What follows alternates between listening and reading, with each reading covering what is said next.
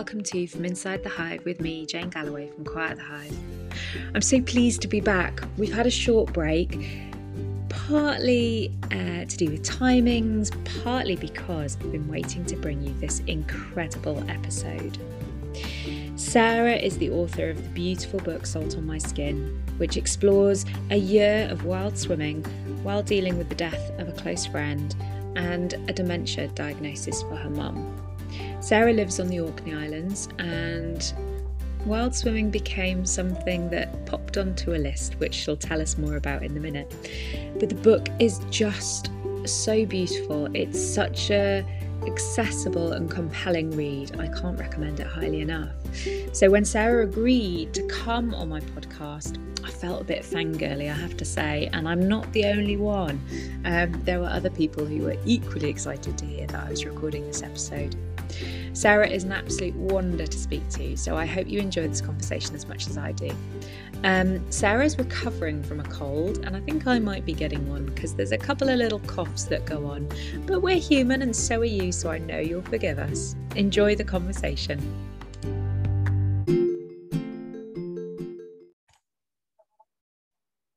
Hello and welcome to From Inside the Hive with me, Jane Galloway from Quiet the Hive. I am delighted to bring you this guest today. This is someone we've been trying to organise this for a little while, this conversation. And for me, I've been waiting for ages to speak to my guest because she is an inspiration. I'm delighted to bring to the conversation Sarah Noyquay. How are you, Sarah? Hi, I'm good, thank you. And thank you very much for having me. Let's be honest. It's all my fault that we couldn't get it together before. No, definitely not. Thank you for being so patient. I think you're very generous because I'm sure that my email replies were delayed, but we are here, and that's really exciting because I was very, very lucky that my friend Jo put me onto you, and I followed you on Instagram, and then somehow I won a competition and got a copy of your incredible book called Salt on My Skin, which is following you through your first year of wild swimming. And I just wanted to grab some time with you because I found it such a wonderful, inspiring, accessible book. And I was saying before we started recording that it was just like having you in the room with me. And a lot of women listen to this podcast, particularly because they want to be inspired by people who've made brave choices or done something different. And you not only made a brave choice in dipping your toes and everything else into the water, but did so while you were coping with all sorts of changes in your family as well. And so I'm delighted that you've spent some time with me today to talk about that. Thank you. Thank you. No worries. So tell us a little bit about, going right back to the start of the book, tell us a little bit about that first dip and what inspired you to get going on wild swimming. Well, it came about because I was approaching 50. I was going to be 50 the following year. And so I decided to do something called my 49 list. So it was 49 new experiences while I was still 49. As I often say, I didn't have enough to do. I'm lying, so busy. Why not just add a few more things, a completely unachievable list into that as well. And one of those things was a one-off dip in the sea, a polar bear dip, I called it, because the group up here in Orkney is called the Polar Bears. Mm-hmm. So one swim in really cold water, and one swim is probably maybe 500 or 600 I've done now. I don't know, I've lost count, but it just was fantastic and became quite the addiction. So I just carried on. What was it that, like, how did it feel actually thinking, okay, now I have to actually take my clothes off and get into this chilly water? Because sometimes what we think is when we're actually doing the thing that we might be nervous about or anxious about a little bit, it's the build up to it that's the hardest bit. Once we've done it, that's the thing that gives you the buzz and keeps you going. So how did it feel to be like on the edge of the coastal line, on the edge of the shore, stripping off and ready to get in? It was terrifying, actually. And I was even worried. I even said to the group that we were going, is there a GP present? Because I thought, all kinds of things like, what if I actually die? and even the thought of taking my clothes off in public was terrifying. Yeah. I don't have a magazine body. So the whole thing was terrifying. Not knowing what to expect, and looking at other people and people a similar age to me, older than me, and thinking, well, if they can do it, I can do it.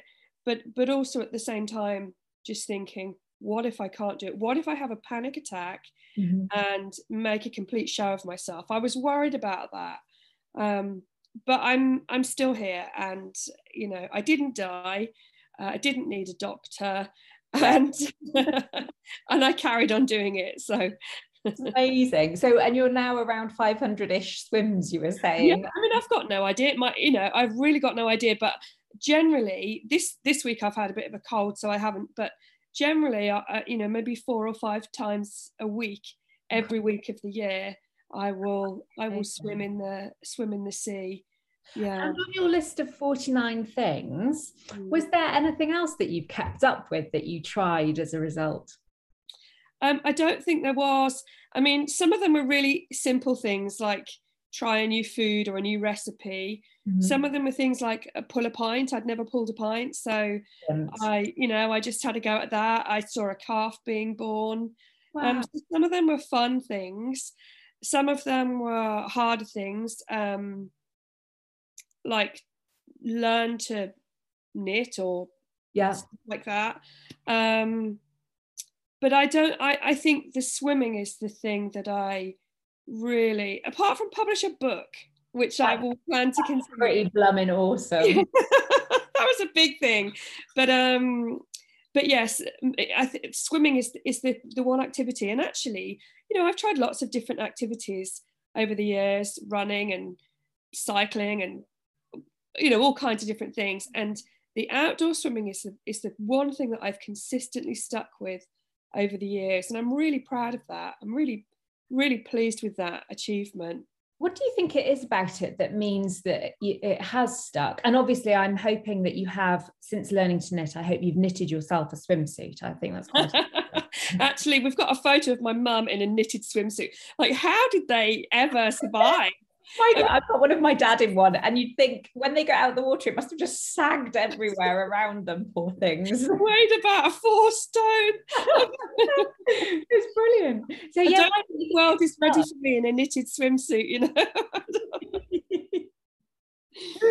But what do I think it is? I think there's a sense of empowerment, sense of achievement. I'm not breaking any records. Well, perhaps maybe breaking a record for being the slowest swimmer, but I'm not in it for the competition. There's a lovely social element to it. I generally nearly always go with at least one friend, sometimes a group. There's the beautiful scenery. It's just really accessible. And there's just a sense of achievement, but there's also, when we talk about this, especially in the colder weather, there's that cold water high, and you really do get a buzz from it. You get a high from it. It does keep you going for a few days afterwards as well, doesn't it? Really does. And there's something addictive about that. And other people research it, and they say it can be as addictive as like using cocaine or something. Obviously, and probably a lot cheaper, I would have thought. Yeah, I would think. And although it's illegal in some places, I'm sure you wouldn't get into as much trouble. Yeah. But then I talk about this free hobby, and then I think, well, I'll buy a change robe, and then, I need the shoes, and I want the blah de blah de blah. And then I said to my friend, I could do with like a little camper van. That's the ultimate, isn't it? Absolute ultimate, that you've got to have the van to go with the swim life, definitely. Yeah, this free hobby's escalating somewhat. So tell us about writing the book as well. So was publish a book on your list? Was that one of the things you wanted to do? Yeah, that's been on my bucket list rather than my 49 list. I've always wanted to publish. I've discovered that I can communicate through writing, that people seem to like. As you have already said, my sort of conversational tone. Yeah, it's beautiful. It's quite, it can be quite self-deprecating. It can people say that they laugh, but they also cry. So there's a, you know, it's very accessible to people, relatable, I suppose. So yes, I have always wanted to publish a book. And then and this is not a huge spoiler alert, it's right at the very beginning of the book. When, you know, in January, when I started the swimming, at the same time, one of my very close friends died, but also my mum was diagnosed with dementia. And that was so pivotal for me. And I was going through so much. My second child had left home just a few months before. So I had this echo chamber of an empty nest. Yeah. You know, I'd reached the kind of menopause age, and I just didn't know who I was anymore. And so there were so many feelings to process, and especially about mum. And so I decided to start writing it down. And then I thought, well, maybe other people might like to read this. So I went ahead and published the book, and have no regrets. Sorry. That's okay, tomorrow. No, I think it's amazing, and I was saying again before we recorded that, and people will have heard Jo. She's been a guest on my podcast as well, but she was saying she talks about her dad has Alzheimer's, and she said that what she read from you and the things that you've shared have really genuinely helped her to work out what it is she wants to do in terms of coping with her dad's diagnosis and helping him cope with his diagnosis as well. So, and I can't imagine she's the only person who's asked me to thank you. So I'm sure that you were saying you've had lots of people who've said how much it resonated for them as well. Yes, definitely. People have, because I started, I mean, the book, you know, before the book, I started sharing on Instagram, which is where most of my social media energy goes to. I started sharing snippets about mum and how I was feeling, and sometimes, you know, it'd be a really tough day or emotional or whatever. And I started sharing these things and kind of thinking, am I oversharing here? But people started messaging me and saying, oh, this has really helped. I really appreciate you sharing this.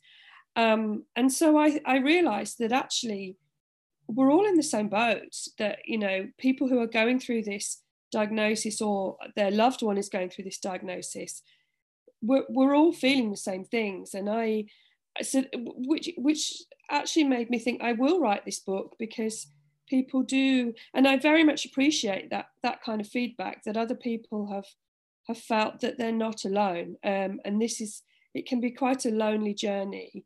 And it's, you know, people feel that they're not alone, and we can pick up tips and ideas from people. Yeah. And that can be hugely helpful as well.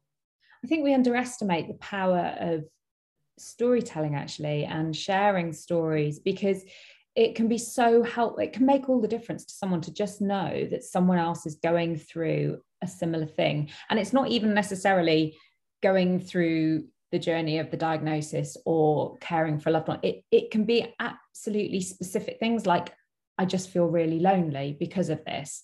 And then if you hear someone else say that, you suddenly think, oh my gosh, it's just wonderful to know that someone's in the same place as you sometimes. Yes. And I think overwhelm, you know, especially at first diagnosis. I remember somebody gave me a book about dementia. It was kind of one of these free, it's quite a thick book, but one is given to you. And they had a helpline number. And I remember just being so desperate, before mum had even been diagnosed, being so desperate that I rang this helpline and spoke to a lady.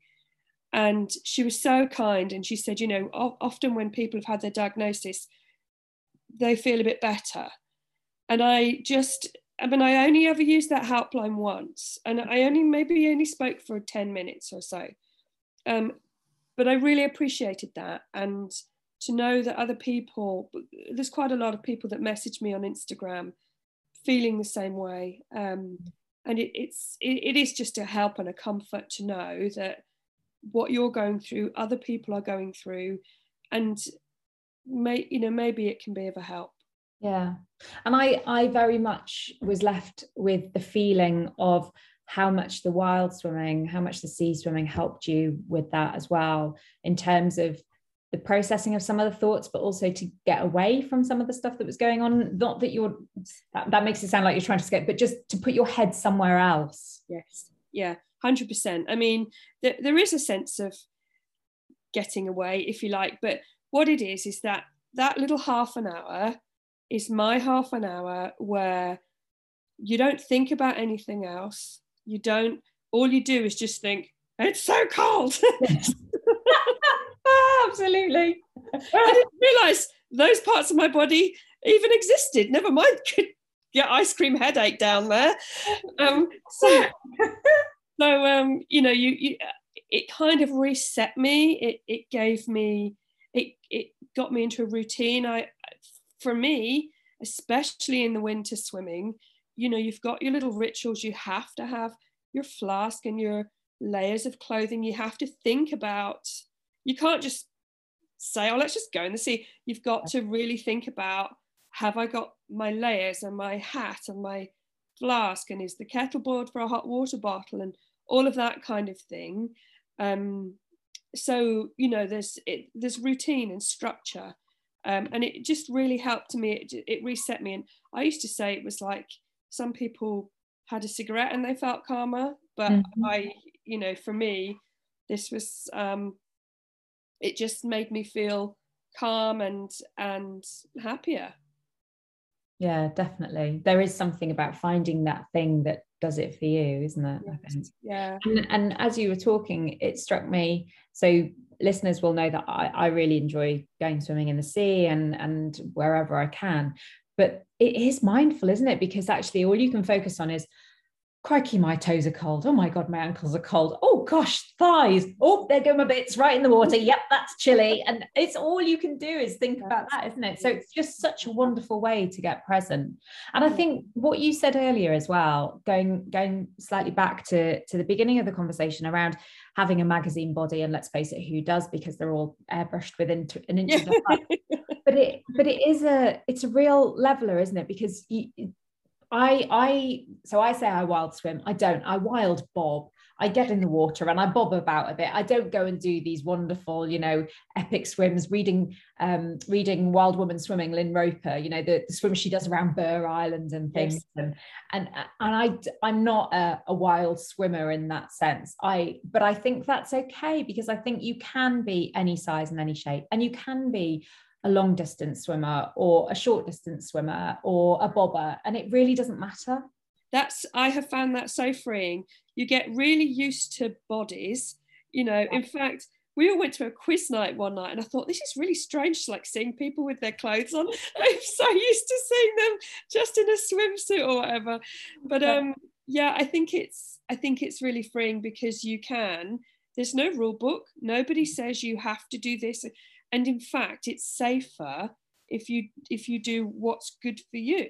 Yeah. So I don't particularly like people saying, how long can I stay in? I don't think you stay in what is safe and right for you, rather than, well, at this degrees, you stay in for this many minutes. It's not about that. But you see all shapes and sizes, and that's what I've really enjoyed. And when I started doing it, and then I sort of went on Instagram and found lots of other people doing it, and you really do see people from all shapes and sizes. Yeah. Some people don't shave their legs and other people do, and nobody cares, and that's the really lovely thing. Whoever I see, whenever I see them, I just think, good for you, for you. You're doing this, you're getting in the water, you're doing that thing that you enjoy. Good for you. I don't care what you look like. No, it makes me smile, because I think, oh, lucky you getting in the water. I wish I was doing. That's more like what I'm thinking is, oh, you're in and I'm not yet. Like such swim envy. Oh, so much so. And the venues as well. So I have to say, I'm quite envious, because of course you live in Orkney, and that must be just such a stunning place to be able to swim. It is amazing. It's really, really beautiful. And because it's an island, you can generally find somewhere where it's safe. There's not many days where it isn't safe somewhere. You can find a sheltered spot. There are days when we have to all say, okay, we're not doing it today. Sure. But there are incredible scenery. We've got caves.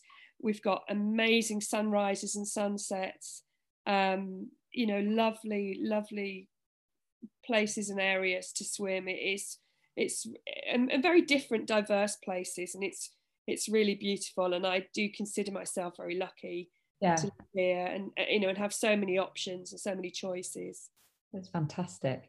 And you must have, after that first swim, and then the second swim, and then the third swim, and the fourth swim, and you find yourself moving outside of your comfort zone and growing and feeling a bit more confident. Have you taken that feeling of being confident in the water into your life more generally? I suppose I have, in that I finally, you know, published the book, and I very nearly didn't. I very nearly, just right before I think it was like the last 2 chapters. Yeah. I very nearly just thought, oh, no one's going to want to read this.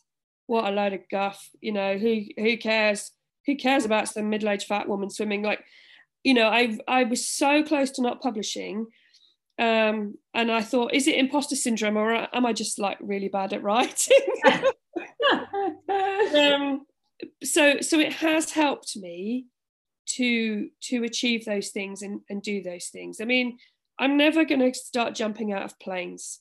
You know, I will not be doing bungee jumps. I don't care that much about empowering myself, but it has helped me to actually say it's never too late to start.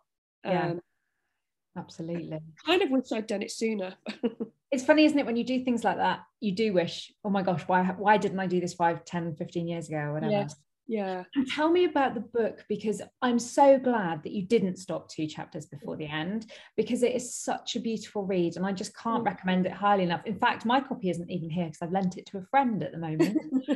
But it's just such a wonderful book, and I'm so pleased that you ignored that imposter syndrome and carried on with it. How has it been to, like, how does it feel when you sell a copy, when someone comments about how it might have changed things for them or impacted them? How does that feel? It is a wonderful feeling. I'm so pleased I did it. You know, when I got over myself, I mean, I kept stalling on finishing it because I froze a little bit, really, because I really did think, who's going to be interested in this? I self-published it because I wanted it to be ready for my mum before she didn't realise. And in fact, I gave her a copy and she started reading it. And, you know, there are funny bits in it. There's sad bits in it, but there's also funny bits in it. And she read a bit of it and she was laughing at it. And I knew it would be her humour, and she was laughing at it. Then she closed the book and she said, have you seen this book? Have you seen a copy of this book? And, you know, I was able to say that I was actually the one who wrote it. So we kind of only just made it in the nick of time. But it is really lovely to get such great feedback. You know, we're all just insecure writers underneath. And it's actually, you know, I'm actually working on book 2 now. Yay! And I've got book 3 sort of in my head, book 3, but I'm working on book 2 now, and it's, you know, it's encouraged me to keep going. I've sold well over 3,000 copies in the first year, and for self-published, you know, that's a really lovely amount, and to sell it and to keep selling it, and to just keep getting the lovely feedback. The interesting thing is, if I ever look on the, you know, like Goodreads or Amazon, or I look at the reviews and then I just think, oh, don't do this, because you might get, like, I think I got something like 165-star reviews, and I got one 3-star. Which one you remember? Who gave me that? You know, like, I just completely wiped out all the 5 stars, and I was like, who on earth gave me a 3? Why didn't they like it? And I just disappeared down a rabbit hole of insecurity. But it's lovely. It's really lovely to know it's impacted so many people. It's exactly what we do, though, isn't it? I often describe humans as Teflon for positive feedback and Velcro for negative, because that's what we hang on to, isn't it? You can have 150,000 5-star reviews, but it's the 3 stars or the 2 stars or the 1 stars that we cling on to. Yeah. It's crazy, isn't it? Exactly it. Yeah, absolutely. But I think the fact that your mum has given it such high praise, that's the only critic you need to worry about. And if she's recommending it to you, then it's got to be a good book, I'd say. That's right. And also, you know, I have to remember as well that I wrote it first and foremost for myself. This was to process my feelings, and kind of a love letter to my mum. And she, you know, she probably doesn't have a clue about it anymore, doesn't remember. But nevertheless, and actually for my children, you know, it's kind of a legacy. I've left something. I mean, my son is quite severely dyslexic, and he said, "Mum, I've never read a book in my life. I'm not going to start now, am I?" So he hasn't, you know, he put me firmly in my place. I think he read the acknowledgements. And some sort of beta readers read it before it was published, and they were like, "Oh, this is great, this is lovely." And my husband said, "How many chapters have I got to read?" Do you know, the ones we love, they're the harshest critics, aren't they? They keep us grounded, don't they? But I've certainly no regrets about publishing it, and looking forward to producing the second one now. So now you have to record it for Audible then, so that your son can listen to it. You know, so many people have said to me about, and I need to get my backside into it. I don't know how to do it. And I need to maybe need to get an agent or something that somebody can help me do it. But it's got to be the next step. So if anyone is listening and knows how to record it and get it out there, then let's go. That would be brilliant. Yeah, absolutely. Yeah, definitely. So book 2, that's really exciting. Will that follow on from book 1, same sort of themes, or are you exploring something different? It's slightly different. So there will be a kind of sequel to Salt on My Skin further down the line, because my mum is not going to live forever. She's still with us now. She's deteriorating, and you know, there's a continuing journey of that, and how we all interact, and how my dad copes and how I cope, and you know, I've got a sister in America, and COVID and all those things. So there is going to be a sequel in terms of excuse me. That's okay. But there will, this book is, so I wrote a blog for many years. It's a bit neglected at the minute, but Sarah, I'm just going to pause for a second. Hang on 2 seconds. Sorry about that. Sorry, I just had to pause for a cough. Carry on, Sarah. So I've been writing a blog for a lot of years, and this book is going to be the best of the blog. So it's very similar style, observations on life.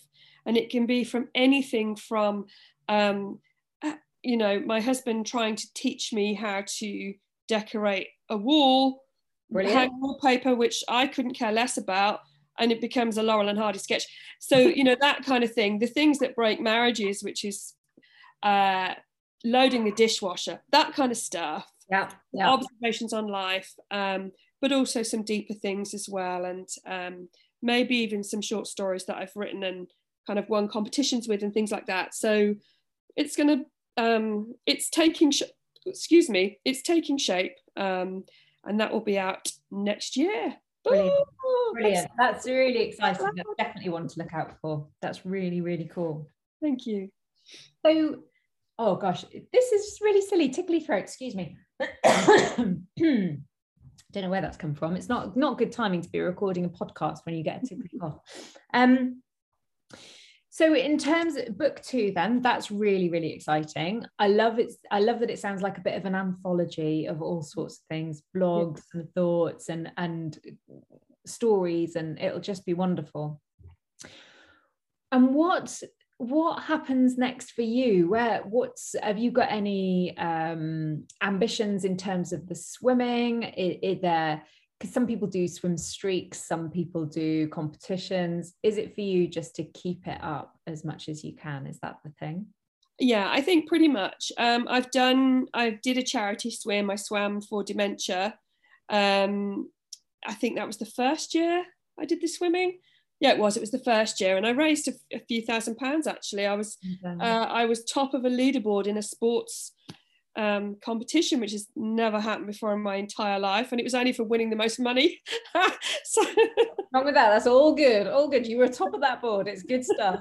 But no, just to keep doing it. I mean, I feel like my life is, I won't say on hold, but life is very geared towards mum at the minute, and dad, who's, you know, he's 82 and he's showing signs of carer fatigue, let's say, and you know, we're just all kind of working towards what's going to happen with mum.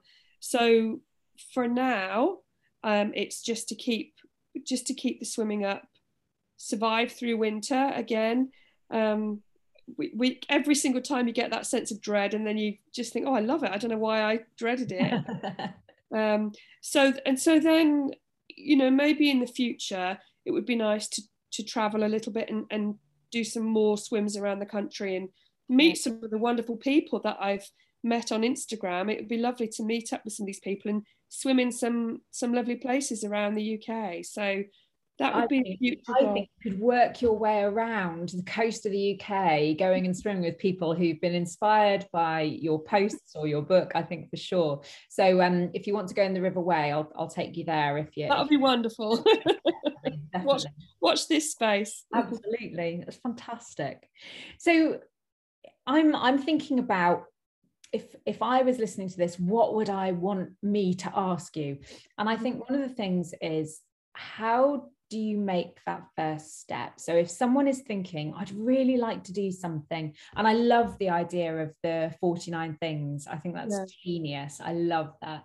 So if someone's been inspired to think about, I want to do some things, I want to live a bit differently, or make a decision that feels brave, take that first step, what would you advise someone to do you think, if they're thinking about doing something brave but they're just a bit nervous about it?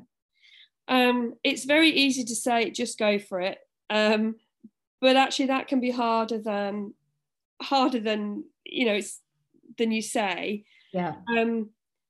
Write it down, try to visualize what it's going to look like when you've done the thing. So I wrote my list, and then you do have to just do it. Eventually you have to just do it, because I could have a list of 49 things for the next 49 years. But you do have to just get on and do it. But write it down, imagine yourself doing it, imagine how you're going to feel when you achieve it. And also, I have found this helpful, because when I got stuck with the book, somebody said, how would you feel if you didn't publish it? And I was like, oh gosh, that would be terrible. There was my answer straight away. So, you know, if you can think, meh, well, you know, I can live with it if I didn't do it, then you're giving yourself an answer there. But if you can imagine how you would feel if you didn't do that thing, whatever that thing would do, supposing you didn't knit that blanket, how are you going to feel? Yes. Annoyed at the amount of wool I've already bought. Exactly. Got to get rid of your yarn stash. So visualize yourself doing it. Think about how you would feel if you didn't do it, and take it from there. And actually, you know, talk to other people, find other people that have done the thing, and get advice, you know, seek advice from them and take a friend along. I mean, I think, you know, I went with a group of people that have been seasoned swimmers, very, very encouraging. And I knew that I was in a safe space, that if I did have a panic attack, you know, they wouldn't point and laugh, but they would actually be very helpful. But thankfully that didn't happen. It's so true, isn't it? Sometimes when you do something with a friend, it just helps you be that little bit braver. Yes, definitely.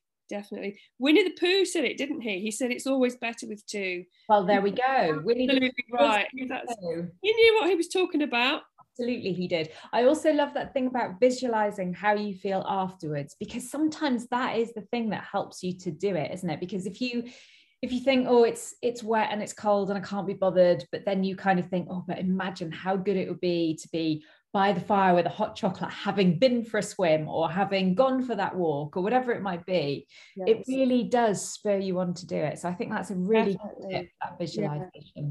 And some things, I also think this as well, if you trick yourself into doing something, so you know, like I say this with for example, with decluttering or housework, if I just say all I have to do is 10 minutes, actually 10 minutes becomes an hour, and before you know it, you've done something really much more achievable. So if it is the kind of task or the kind of thing that you want to try, just set a small start, and see where you go from there. But so we've got write it down, we've got think about if there are friends that you can ask to go with you or people that you can ask advice on how to do it.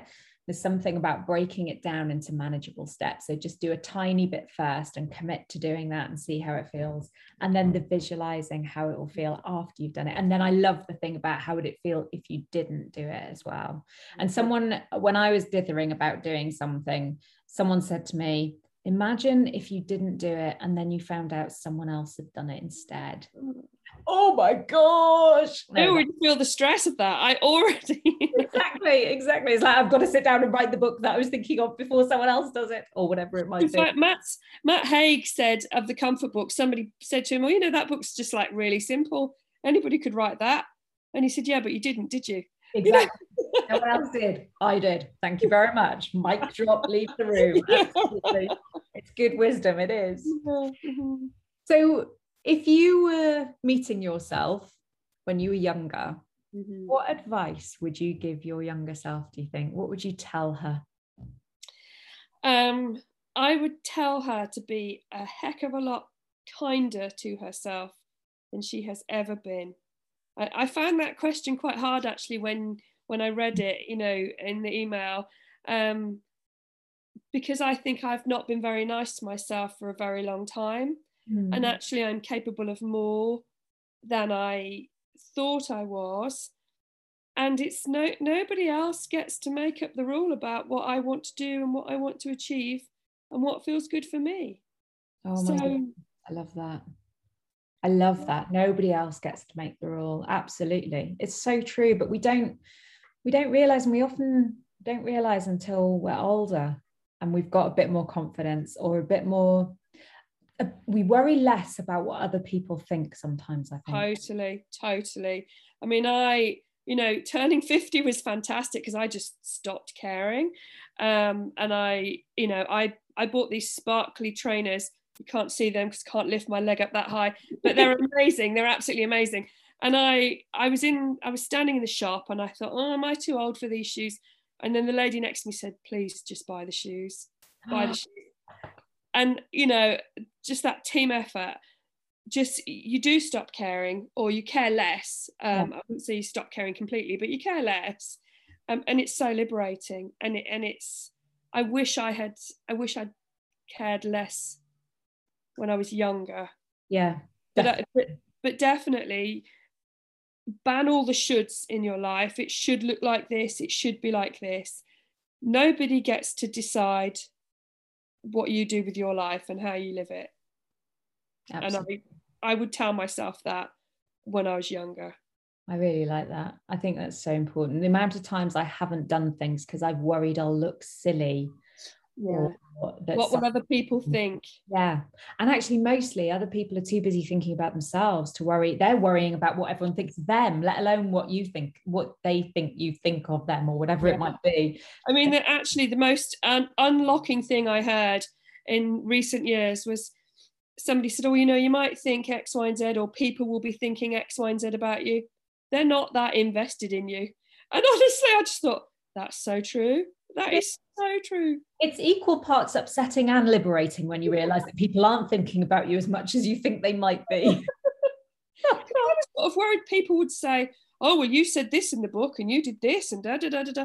Actually, nobody's ever challenged me on any. One person once said to me, how much of it did you exaggerate? And I said, none of it. Like I didn't need to exaggerate. That was actually my life. Yeah, that's exactly how it was. That funny and that sad and that brilliant and that moving all at once. Yeah, excuse me. Oh no. But yeah. Sarah, I would recommend everyone to go out and buy Salt on My Skin. I think it's such a beautiful, beautiful read. And I'm now going to get it back from Ellie so I can reread it, because I just want to read it again now. It's just such a lovely, lovely book. And I'm so excited that you're going to be doing a second. I will definitely be on the lookout for that when it's released. Thank you. And Sarah, tell me, or tell people how they can find out more about what you're doing, follow along with you. I know you're a big Instagram fan like I am. So how can people find out more about you or reach out? So as you've said, Instagram, my handle is SeaSaltandSarah. So I tend to hang out on there the most. I also have a Facebook page called Nork from Ork. So my surname is Norquoy.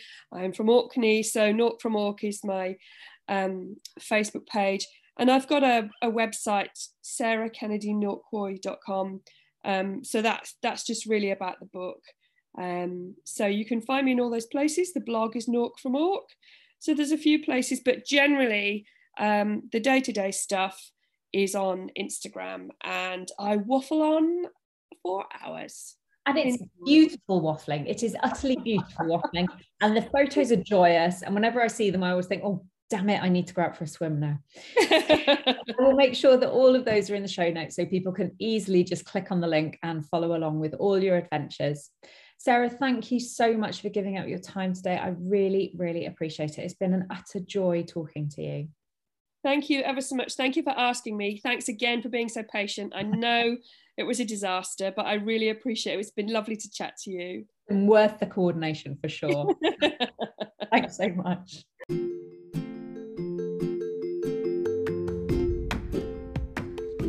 So come on, how beautiful was that conversation? I love talking to Sarah. I could do it for hours. And actually, forget you coming to the River Wey, Sarah. I think I need to go up to Orkney. Doesn't the swimming there sound beautiful? I hope you enjoyed this conversation. If you know of another brilliant woman that I should be talking to, then let me know. And Sarah, I think we're going to have to get you back when that second book comes out. Till next time, take care.